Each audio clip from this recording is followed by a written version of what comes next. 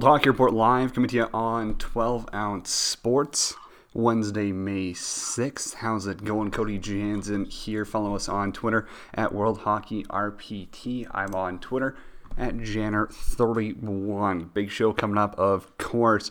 Joining us to start, it's going to be Adam Ermantrout, 920. Vashi Radvatsky.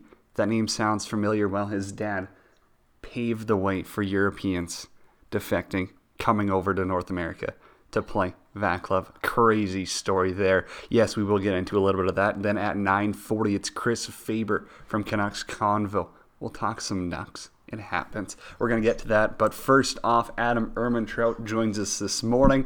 Buddy, what's up? Not much these days, man. What about you?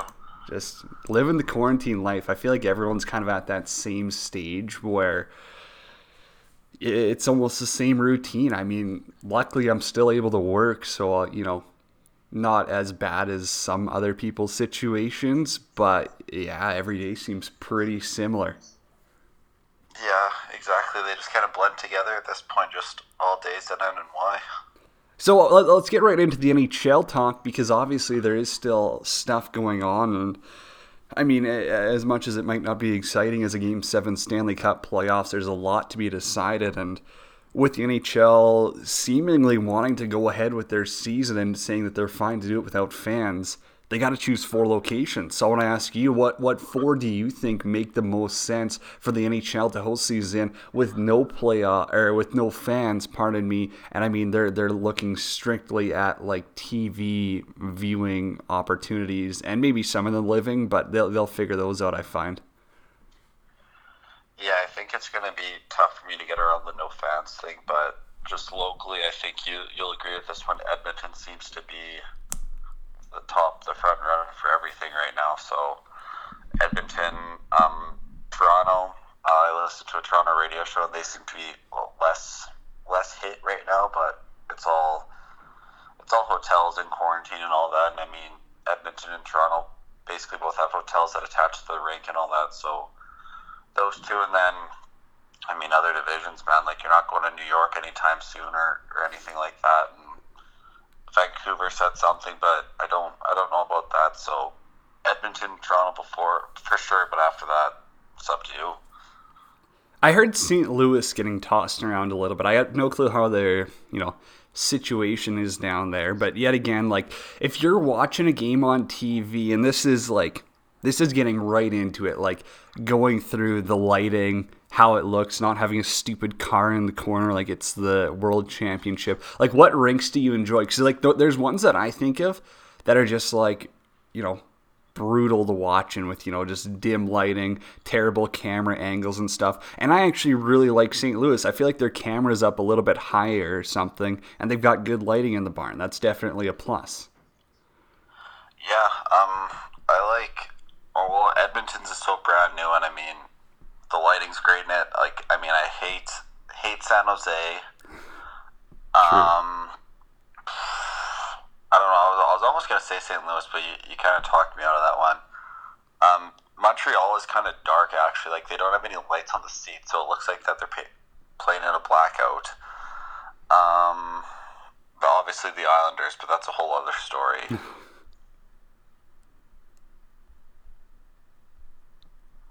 Yeah, but it's, I don't know. Yeah. What about you?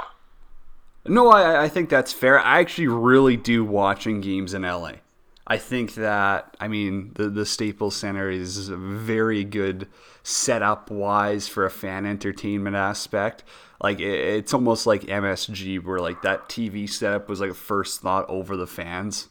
So those are, definitely 2 of the elite ones. Moving along, Pittsburgh's, their goalie situation. Oh, never mind. I want to ask you about the NHL draft first, because that was flying. So it's nutrition and performance question of the week.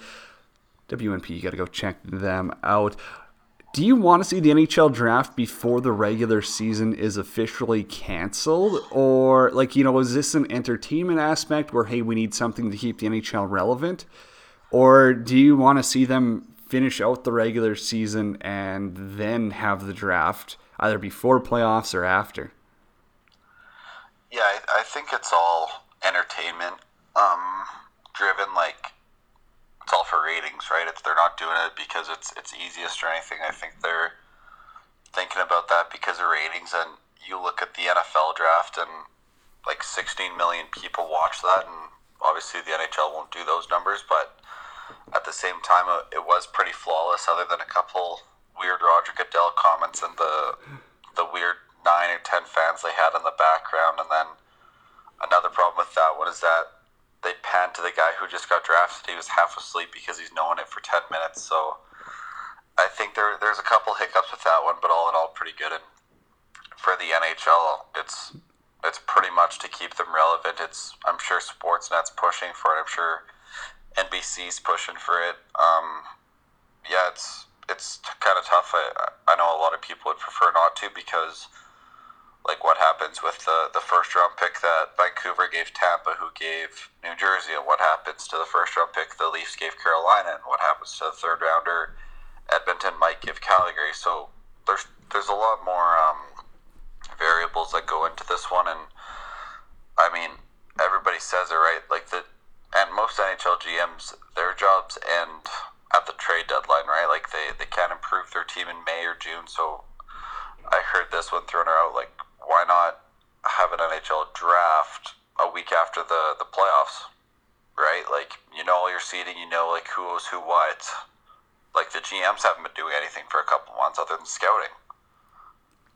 I think it's more the whole, do they want to wait till after playoffs, because who knows? I mean, they haven't even announced a format yet. I still find it hard to believe that they're going to have these teams play up to 28 playoff games in empty rinks, because that just, feels like that's going to drag on. It is. It honestly is. I love playoff hockey. I love hockey in general, but the fan atmosphere brings such a different dynamic to the game that it's hard to imagine it without it.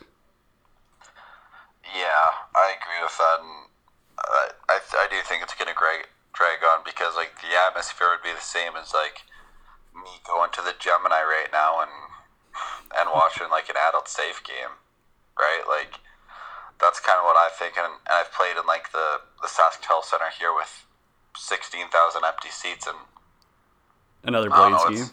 Like, yeah, it's just like it's whatever and all that. And I don't know, because the atmosphere and a lot of, like Elias Lindholm said the other day, he goes, the fans are pretty much like what drives the playoffs. Like, are guys going to be getting in scraps in front of nobody?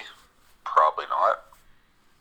No, it'll be different. It'll be weird, to say the least. And one of the main reasons why I'm against having the draft before the playoffs or even the regular season's canceled is, or maybe I'd say I'm for it, is if they bring back the regular season, none of these teams are going to want to win. What's the point? If you're out of a playoff spot, why would you want to play? Why would you want to win? Why would you want to risk bringing back these players? Like, if you're Detroit, you're not dressing Dylan Larkin. You're not, like, you're just going to forfeit the games. You're not playing in front of fans. You're not making revenue. It's the stupidest thing ever to bring these guys back for 10 games, meaningless games that they want to lose. They actually want to lose at this point. They're not benefiting anything from bringing these guys back out of quarantine, out of their off season. Like, just cancel the regular season now, because it's pointless for those bottom, I'd say 10 to 12 teams, whatever it is. Yeah, like do you think Drew Doughty's been going hard these last 2 months just because he might play an extra 10 regular season games? No, not a chance at all. Moving along, you talked Penn's goaltending situation.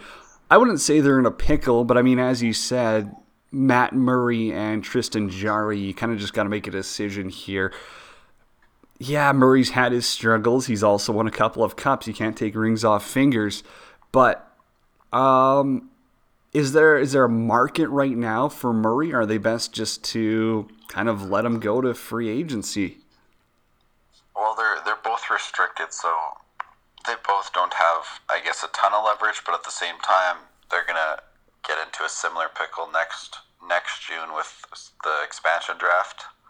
So, I mean, Pittsburgh was the one who got hurt with their goaltending most a couple years ago with Vegas, and it might happen again. I think with Murray, you look at past performance and paying guys for past performance. Look at LA right now, and that's a little extreme, but Dustin Brown got a lot of money for what he did in 2013 or 2014, not what he's going to do in like after the contract, right?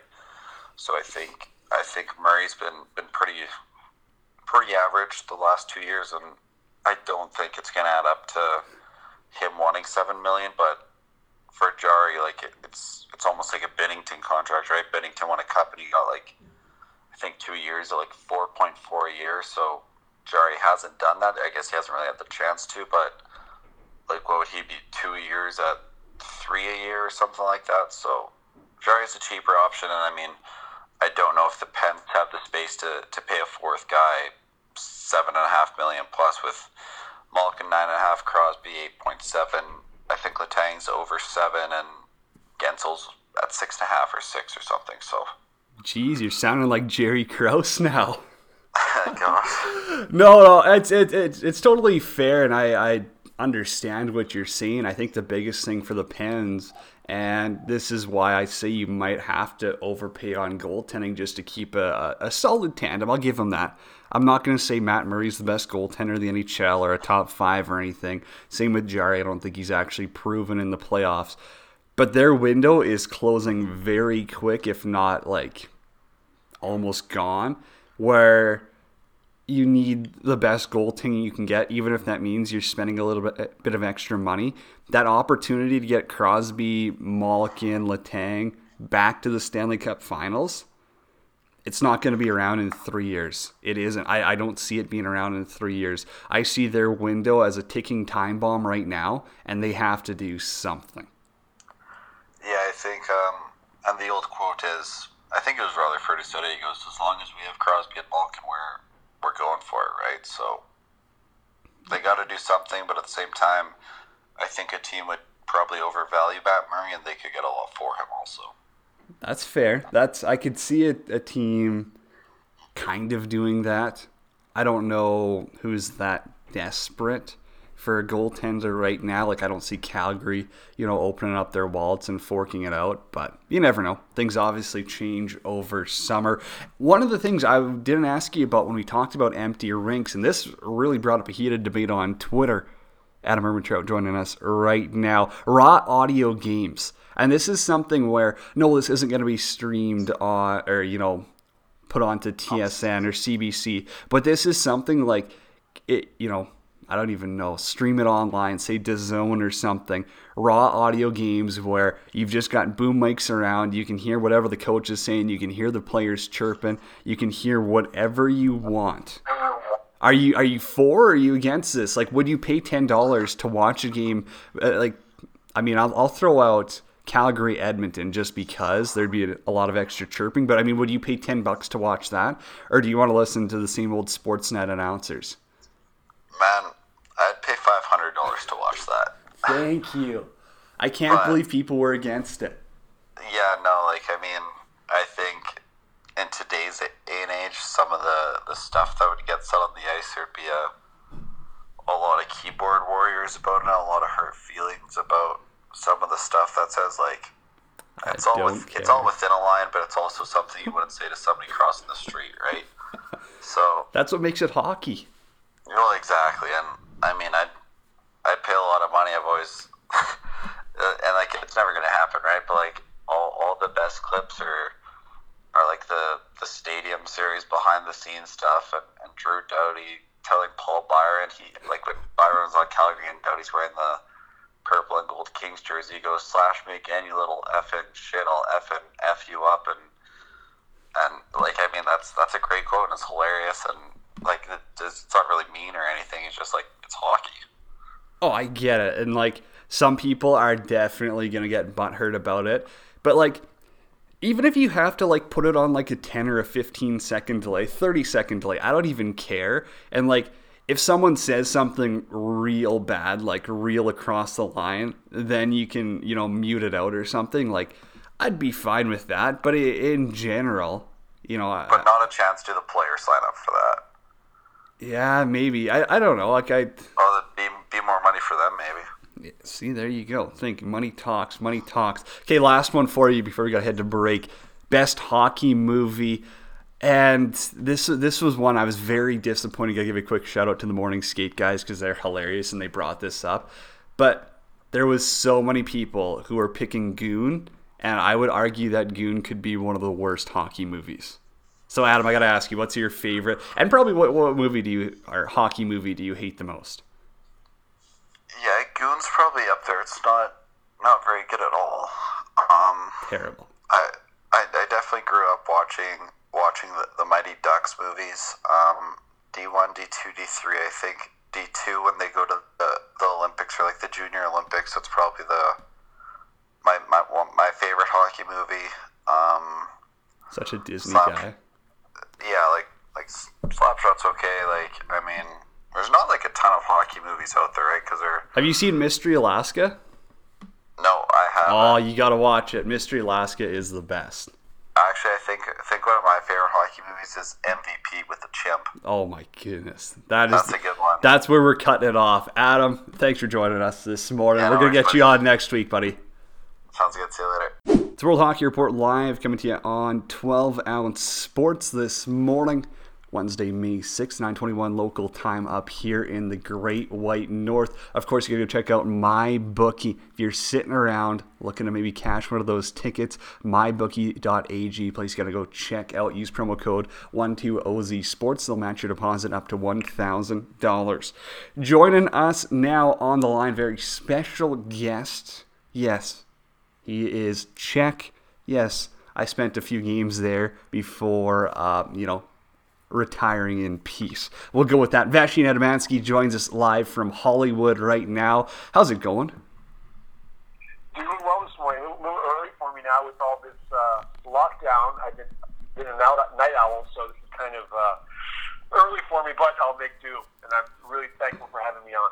We will get into that because I have a lot of questions kind of, with what you're up to now and how the quarantine, coronavirus is affecting that. But we got to start with, your hockey career. Your dad, obviously, Vaclav Nedemansky, one of the true pioneers for Europeans coming over to North America, defecting to play the game that really connected so many of us. And I remember him, I said before, Toronto Toros, there's that iconic photos of him, like that photo shoot. And it was just so cool to see, and you go, oh my goodness, like this is all he had to get through to get over here. And, everyone thinks of Almo and those guys coming from Russia. Well, one of the very first was your father, so it's very cool. But for you, being a kid, what was it like coming over? And first off, you get to live in Toronto, which it's a pretty good sized city.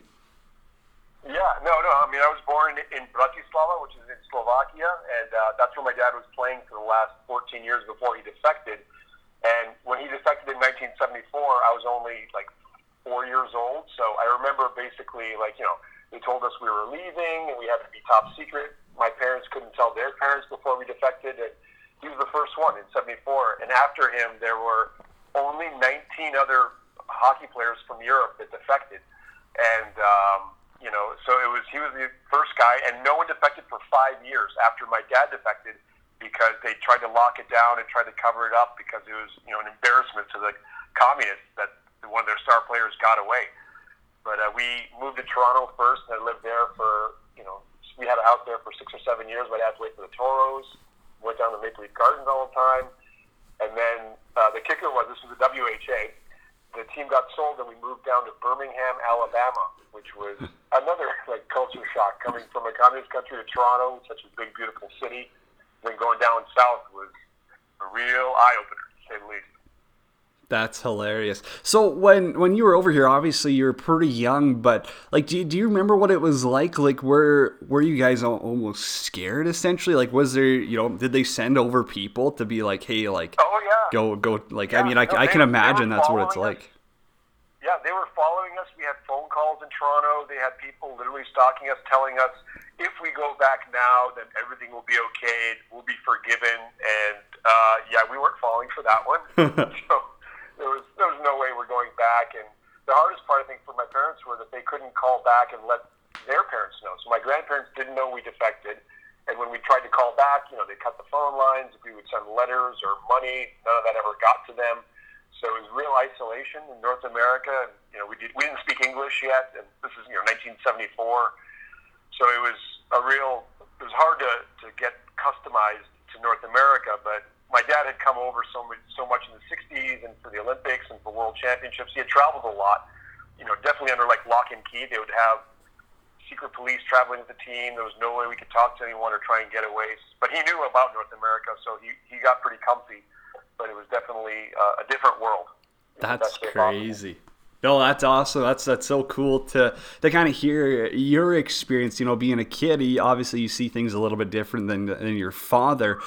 But I want to ask, like, for you then coming over, was it tough getting into hockey then, or was it a pretty easy transition? Like, not knowing English back then, you're kind of almost like the black sheep, right? Like, you're kind of in a different country. Yeah. Although your dad does play hockey, like, it must have been a little bit weird, especially living down in Alabama, where I can't imagine if they even had minor hockey. No. That was rough. When I got to Toronto, we lived in Don Mills, and I played for the Flyers. It was my first team, when I was, 4 years old or 5 years old when I started skating. And I had to learn English and French at the same time. I went to Bayview Glen, which is a school right over there, and they taught English and French, half and half. So I kind of learned both languages at once, and I just remember every morning, like, hearing the news in English, and then they would do all the hockey sports news in French. So I would get all my scores and figure out who's who and all that kind of stuff. But so I did, when you're a little kid, you pick up any language pretty quickly, and then, made some friends. What's really funny, the class that I went to at Bayview Glen, one of my classmates was Elliot Friedman.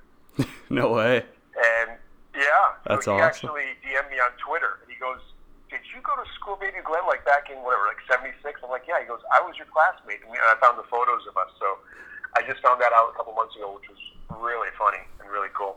That's unreal. Elliot's awesome. He's definitely one of the, best in the biz nowadays in the, hockey media world. But moving along, so you played a little bit at University of Michigan, then you kick it around in the minors. And, when I say kick it, you made some unbelievable stops.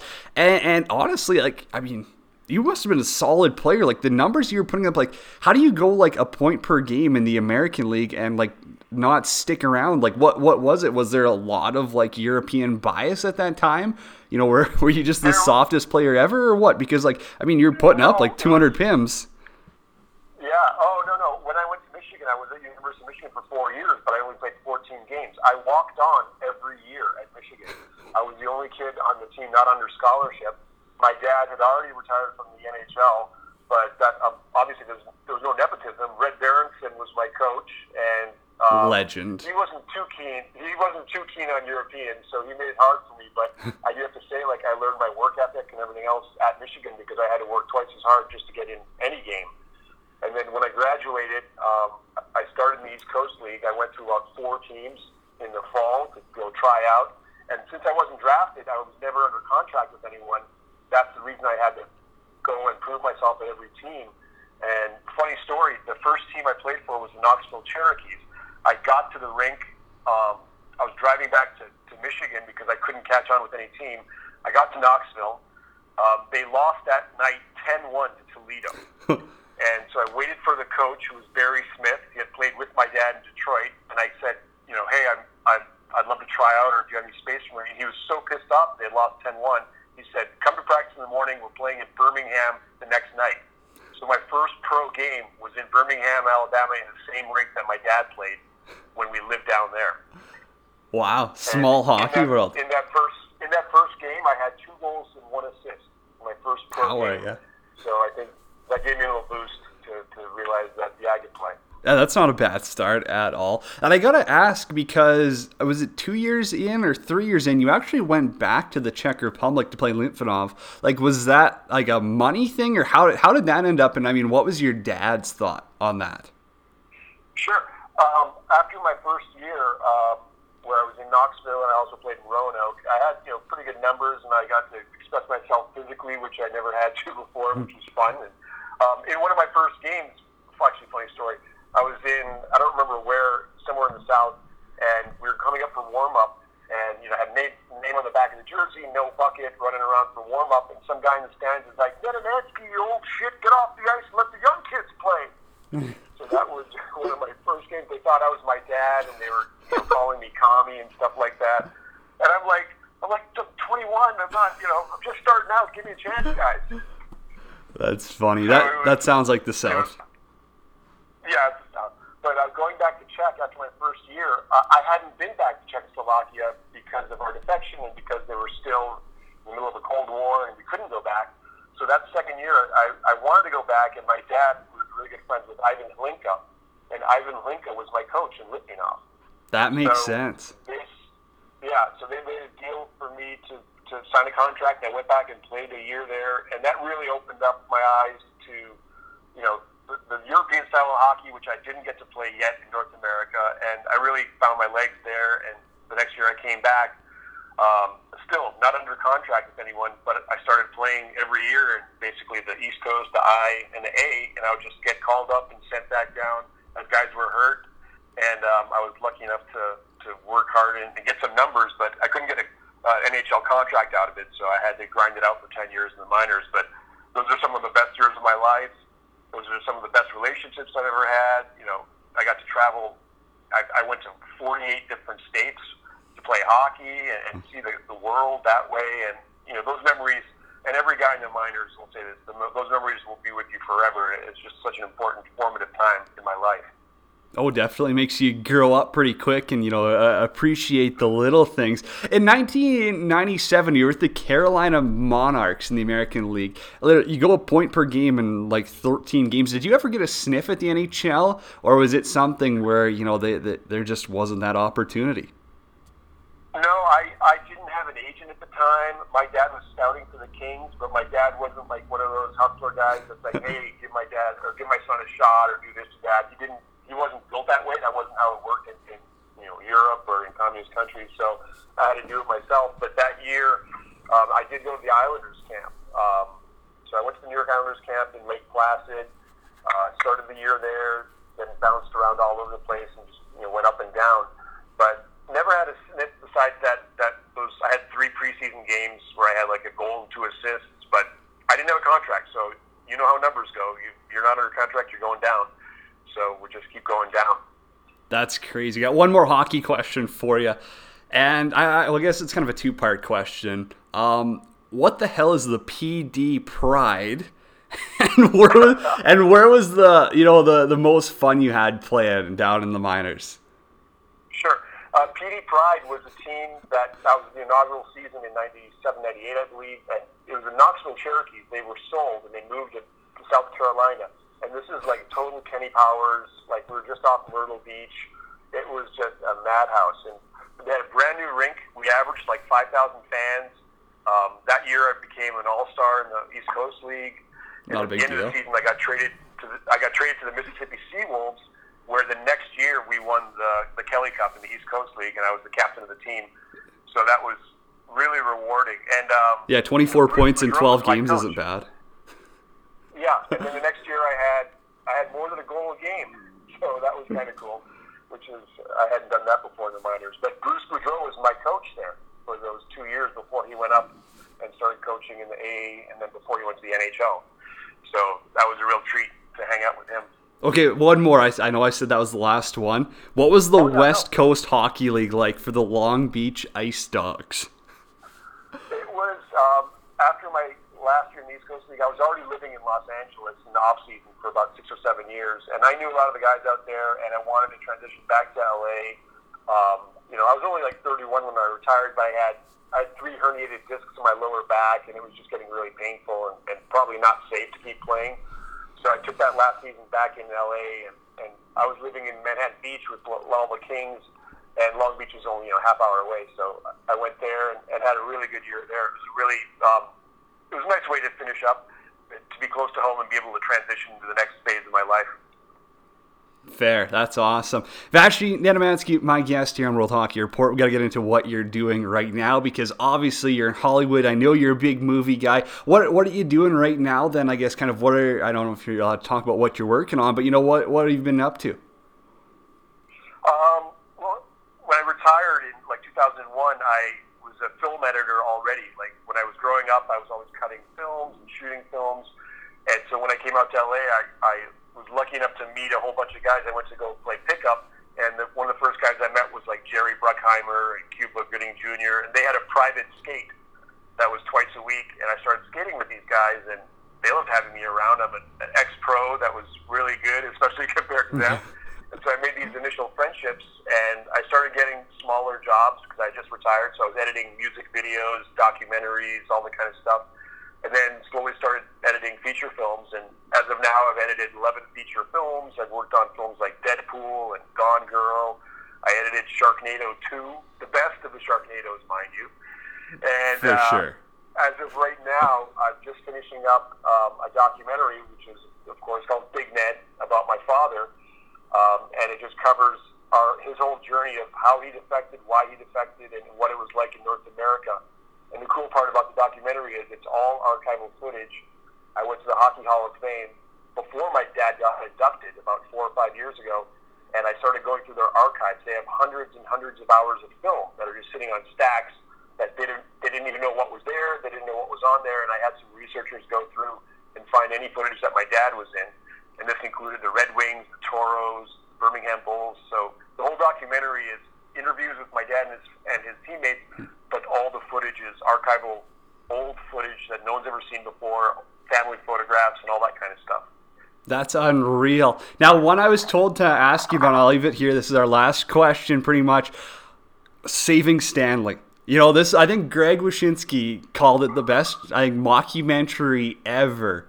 How did that come about? Yeah. Like, was that something that you completely thought up or just worked on, or walk us through that? Because I think a lot of people don't know about it. That's so funny. I might have to repost that. It's been like 7 years since I posted it. But what happened was there was two friends of mine. Dino Georgopoulos was the director, and he had followed the Cup around. He was working with the NHL, so they filmed the Cup all over the country, including Las Vegas and down in Florida. It was when Tampa Bay won the Cup.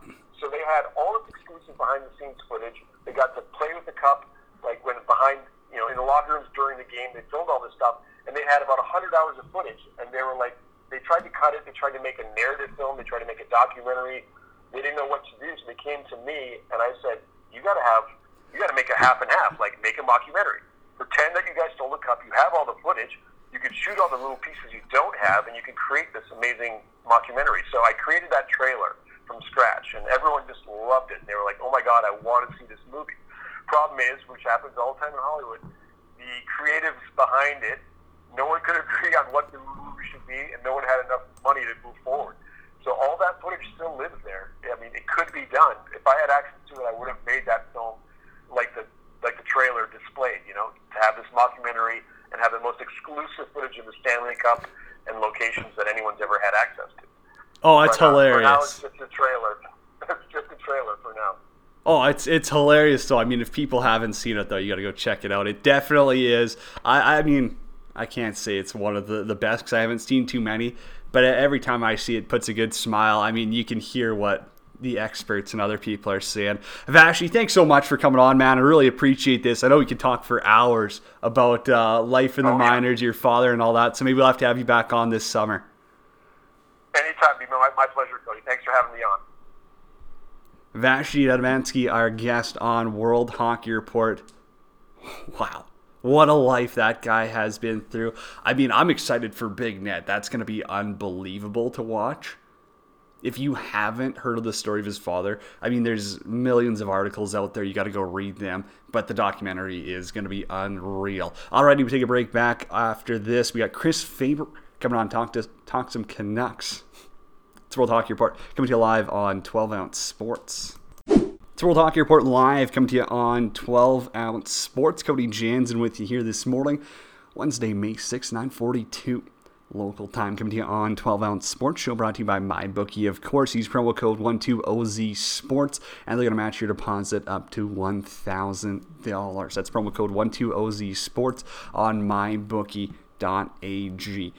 Alrighty. I mean, we had to talk some Canucks. We knew it was coming. Chris Faber joins us now. Buddy, how's it going? Happy to have you back on again. Yeah, absolutely, Jen. It's good to talk to you, man. It's pretty awesome being able to talk sports to anybody right now during the quarantine, for sure. Oh, I mean, can't wait for hockey to come back. It's weird. It's almost like something that you never expected to happen in your life is happening, right? Like, you're like, oh my goodness, there's actually no sports. Like, even if there was no hockey, I can find something else on, but there's nothing at all right now. Yeah, it's too bad because, you get to that part of the summer where you're like, oh, there's no more hockey, I'll just tune into baseball. And baseball is normally that, getaway, where there's, a noon game or a 3 o'clock game, and it just kind of wastes away the afternoon if you need to do that in the summer. But there's nothing right now, so it's like, what are we doing with our lives? Like, we actually have to go outside and, get some fresh air and stuff. It's a weird time. Now, you're out on the West Coast, the best coast as I call it. Love it out there. Unbelievable in Vancouver area. What was your thoughts on the Canucks, regular season, start to the season, whatever you want to call it, because I think they, beat expectations for a lot of people this year. Yeah, I think they definitely did as well. And, the thing going into the season was that Jim Benning wanted to push for a playoff spot. He went out and traded a first-round pick for JT Miller, so that was kind of full-on. I mean, they go out and sign Tyler Myers. This team was committed to trying to get in the playoff spot, and a lot of things went right for the Vancouver Canucks this year. Jacob Markstrom had a season that, some people would argue is up there for the Vezina. Maybe not the winner, but definitely one of the candidates for it. And, Quinn Hughes steps in, has an incredible rookie season. Elias Pettersson takes another step. A lot went good for the Vancouver Canucks, and then they go out and add Tyler Toffoli just before the trade deadline. And it really seemed like they were pushing absolutely for a playoff spot. And it's strange because if you look at where the team is in their rebuild, if you want to call it that still, they're still just on a bubble team. And a lot of things went great for this team, but they're still just on the bubble of a playoff spot. So they went all in. It seemed to work out for them at a decent point. I mean, the team had some incredible highs this year. Had a couple lows as well, but, I mean, they had a great home record. And it would have been fun to watch this team in the playoffs because they're just starting to turn the corner from the horrible days that we've seen over the past couple of years to an actual team that should be able to compete in the playoffs here. Oh, exactly. Before we get into the goaltending stuff, because you actually brought that up, and it's a great point that I want to pick your brain about. This is our What's Nutrition and Performance questioner that I big guest Chris Faber on right now for WNP. It's round 1 in the playoffs. Everyone doesn't know how they're going to actually seed it right now, but would you rather, if you're a Canucks fan, are you rather wanting to play Edmonton or Vegas in that first round? Yeah, I think 100% of Canucks fans would agree with me that we do not want to play Vegas. The Canucks have had a horrible record ever since Vegas came into the NHL against them. We've had some horrible blowout games against that team. It's just something about Vegas that doesn't go well with the Vancouver Canucks. It's almost like the Vegas flu is a real thing when the Roxy flu was a thing for so long over here in Vancouver. But I think Edmonton is actually a decent matchup for the Canucks. I think the Canucks win in the goaltending department there. I think their defense in Vancouver can move the puck a little bit better than that Oilers team can. And, I mean, the big guns in Edmonton, you look at McDavid and Draisaitl, and, Vancouver's been, throughout the season done a pretty good job of shutting down that line because Bo Horvat is now just used in a complete matchup role. That line with Tanner Pearson and maybe Josh Lebo going into the playoffs, that would have been a line that would have been out there for every minute of McDavid's ice time. And it would have been nice to see them match up because they did have a pretty good season against that big two in Edmonton over there. That's unreal. Different way to look at it than I would see it. But hey, I appreciate the breakdown. Okay, you said the goaltending. What do you want to see with the goaltending future? I've heard from multiple people from out west now, and I keep getting different answers. I mean, is with the expansion draft coming up, I think that's one where Demko or Markstrom, you are probably on the way out once it gets to that point. What do you think? Do they try to lock up Markstrom on a big deal? Is it something where you kind of just say, alrighty, Demko, we're going to need you to be the guy, and that's it? Or what's your thoughts? Yeah, it's tough because you got to see a little bit of a run from Demko at the end of this year when Jacob Markstrom went down with an injury. And if the world didn't flip on its head, we probably would have seen another month of Thatcher Demko being the starter, and that would have been a better sample size to see what the future could be like with him. But Jacob Markstrom, and I kind of touched on it when I first came out here and mentioned what Jim Benning's been doing with this team, and he's kind of invested in a playoff mentality in the near future here with going out and making those trades and signings and stuff. So it wouldn't shock me to see Jacob Markstrom. I would love to see him back. The goalie market's so strange, right? It feels like it changes every year almost, and I wonder what a contract would be like for him because this was kind of his breakout season, I think. He won a lot of games for the Vancouver Canucks single-handedly, and that's something that he hasn't really done in the past. He's he's kind of groomed himself into that number one starters role now in the NHL. So I'd like to see him. He's 30 years old right now. Thatcher Demko at 24 would probably also like to see an opportunity to play in to become a starter. So it's definitely an interesting situation. Just to throw the cherry on top, you got Mikey DiPietro, who tore it up in the AHL this year with the Utica Comets. So he might be in the equation in a couple of years, but I do think they're going to sign Jacob Markstrom. Thatcher Demko will be an RFA after next season, so maybe one of those guys is exposed in the expansion draft. But I don't think Markstrom's contract is going to be one that keeps him out of the expansion draft. I think he's going to be protected during that. So if I had to guess right now, I would guess that Thatcher Demko might be gone at the expansion draft. But it's too bad because I think that kid's got a lot of potential and he's just improved every single year. You've always been high on Mikey, eh? That's something that's never changed with you. I like it. Hey, stick to your guns, man. You got to do it. You got to stand for something there. I do enjoy that. Okay, I mean, you got the Canucks convo going on right now. What a shift. I mean, we've probably talked hockey for the past 2-3 years now, and now you've got Canucks convo going, which I don't even think it's just the West Coast. I mean, this is Canada. This is the States that you're reaching now, and it's becoming huge. Like, what's it like for you now being able to take something like this and you're hitting a really a niche market, honestly, where it's not like, oh, I'm just going to go cover hockey in general. Like, you are digging into the Vancouver Canucks. You're talking to the experts. You're talking to players. You're getting all this inside information on, a weekly basis, if not more. How's that been for you and seeing it take off, honestly? Yeah, it's been pretty cool. Seeing that we were like top 5 hockey podcasts in Britain was just something that shocked me the other week.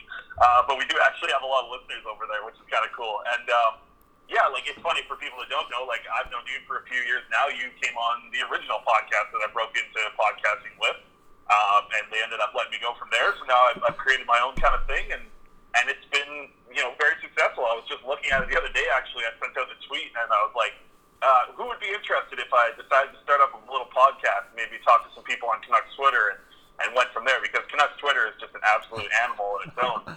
And the show just kind of grew from there. And, it's gotten to the point now where I am kind of fully investing my life into trying to do this as a full-time job. I mean, like we talked about before we went to air, going to BCIT in the fall, in the Radio Arts program, and it's been just a blast, man. Like, some of the people here in this market that are at TSN and Sportsnet and on the radio stations have been so helpful. All the bloggers are so supportive here in Vancouver, and we have about 100 of them. So it's been great to kind of chat with everyone and be able to build some relationships with some great people, and just want to keep continuing to grow the show.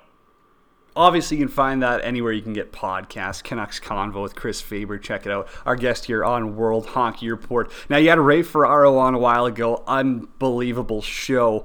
Who's been your favorite guest? Doesn't matter, player, analyst, blogger, whatever. Who's been one person who you're like, that was just an unreal conversation that I think everyone's going to enjoy? I was a little shocked by the confidence from Brogan Rafferty, who was a college free agent who plays in the minors last year. He was an all-star in his rookie season. His confidence was off the charts, man. I think that he's going to crack the NHL next year with the Vancouver Canucks. I think he's going to push to get on the second power play unit. He's a guy that moved the puck so well, and he's just a guy that really shocked everyone this year, coming in as a rookie out of NCAA as a senior. 24-year-old rookie in the AHL, tore up the league, leading in defenseman scoring in the AHL. The guy was unreal. And just hearing that, like, when I hear from a player that played all of his years out in the NCAA and then jumps into professional hockey, this guy's not been drafted. You've never really gone through training camps with teams or anything, and he just comes in with this confidence, and I absolutely loved it. That was definitely the best player that we've talked to, and I expect him to be on the Canucks roster. But through and through, I've been saying this for years now. The best conversation I ever had on the show was with the late and great and amazing and best ever Jason Botsford, who passed away this past summer. He was the best interview ever. He was the reason that the show got a lot of listeners. He came on in episode 5 when I had 20 to 30 listeners on the show, and from there just hitting like 800 listeners the next day. I was like, wow, this is awesome. This is so great. Having the conversation with him, in part of that conversation, like, I think I went on a little bit of a rant. Funny thing is, it was Coach Thatcher Demko, and he was like, wow, we should do a radio show together. And I was like, wow, to hear that from Jason Botsford, who's been my hero and my idol as I've been trying to do all this Canucks content. It was pretty amazing. So, he was by far the best conversation that I ever That's awesome. Yeah, that's cool. I mean, loved his work. That's sad, terrible, terrible. There was nobody better. Oh man, that's crazy for sure. Well, let's move to something else. I mean, quarantine life. Actually, no, I gotta ask you, Shotgun Jake. I don't know what the hell that is. I mean, I've seen it now for, I don't know, past year plus or whatever. I see all these people out west. I mean, is it every time Virtanen scores that they're just taking a shotgun and a beer? What is that? Yeah, it was definitely a lot of fun every time Jake scored a goal. But the tough ones were the Sunday 10 a.m. games. And, you look in the fridge and all you got is a tall boy hanging out there, and you're like, oh, here we go after a rough Saturday night. But yeah, every time Jake scored a goal, like, Canucks Nation wants to get behind him. He's a local kid. He's from Abbotsford, which is just down the road from Vancouver. So I mean, people wanted to support the local kid, and it kind of came about on TSN 1040 radio station where they said like, oh, maybe we should do like something where we have to do an advent calendar every time Jake scores a goal.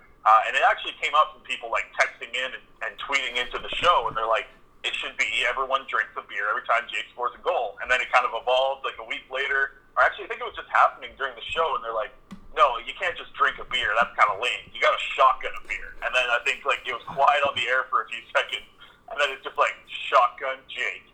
And from there on, it just blew up. People fell in love with it. And the goal was to get Jake Virtanen to score 20, and that's just been horrible because having the season cut short, Jake Virtanen is sitting with 18 goals after 69 games, which is a nice amount of goals for him, but at the same time, would have been nice to see him get to 20. That's hilarious. I had no clue. Like I just see it all over like social media, right? And you're kind of like it's cool, it's funny, but like I actually don't know the backstory to it. So that's awesome. Moving along into quarantine life. We got a couple more minutes here. What's it been like? I mean, are you watching The Last Dance like everyone else, or what? Like you're not afraid of other sports? No, absolutely not. I mean, just hearing that, and I've seen a lot of poll questions out there, like who would be the next athlete you might want to see a documentary like this about, because this is unreal television. I haven't seen the last 2 episodes yet. Oh, I'm you're kind of missing like out. saving them for a midweek kind of like slowdown. I feel like today might be the day, but I've just been writing and podcasting a ton over the past couple of days. But today seems like a good one to get fully caught up. And yeah, like I was thinking that, like, seeing those poll question stuff, like who do you think would be the other athlete that you'd like to see like the documentary of? Because the guy I was thinking of was Tiger Woods. Like if they were to do this type of show with Tiger Woods, there's so many storylines behind him and his career.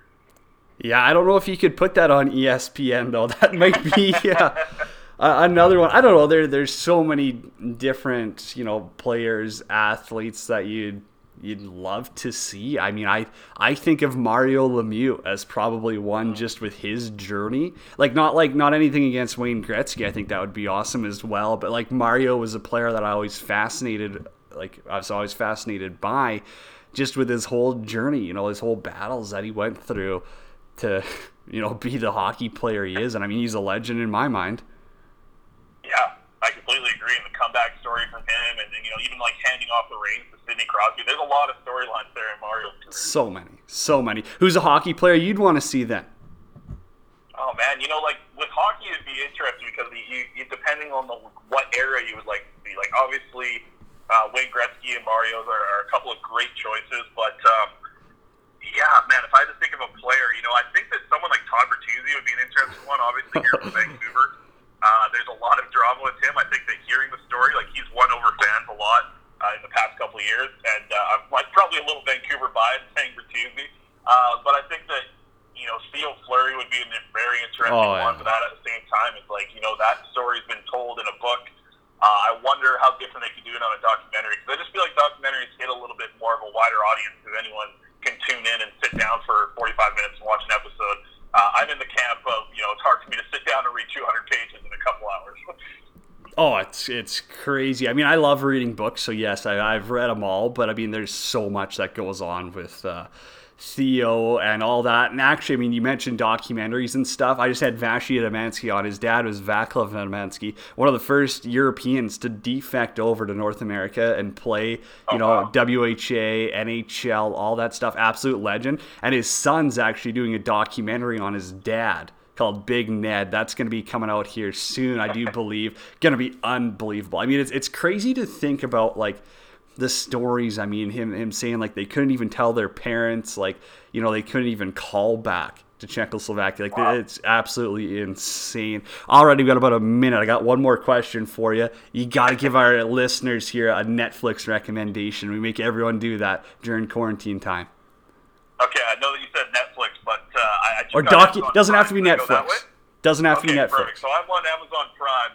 I've been watching some British TV, some of these trash British TVs out there, TV shows. Like I've been watching Love Island. The British Love Island is absolutely hilarious. Hearing the way that the couples are interacting with each other, the way that the boys are calling the ladies like a couple of sick birds and all that stuff. The way that they talk is absolutely hilarious. And just watching them wheel each other in that British accent is just great TV, man. That's hilarious. There you go. That's your suggestion. Chris Faber, our guest. Chris, buddy, thanks for coming on. Appreciate it as always. We're definitely going to get you on. I mean, hopefully before playoffs. Let's break down a Canucks playoff series once that's coming on. Yeah, sounds good, man. Thanks for having me on, Jenner. Have a good one, buddy. Chris Faber, our guest there. That's going to wrap it up. World Hockey Report, May 6th.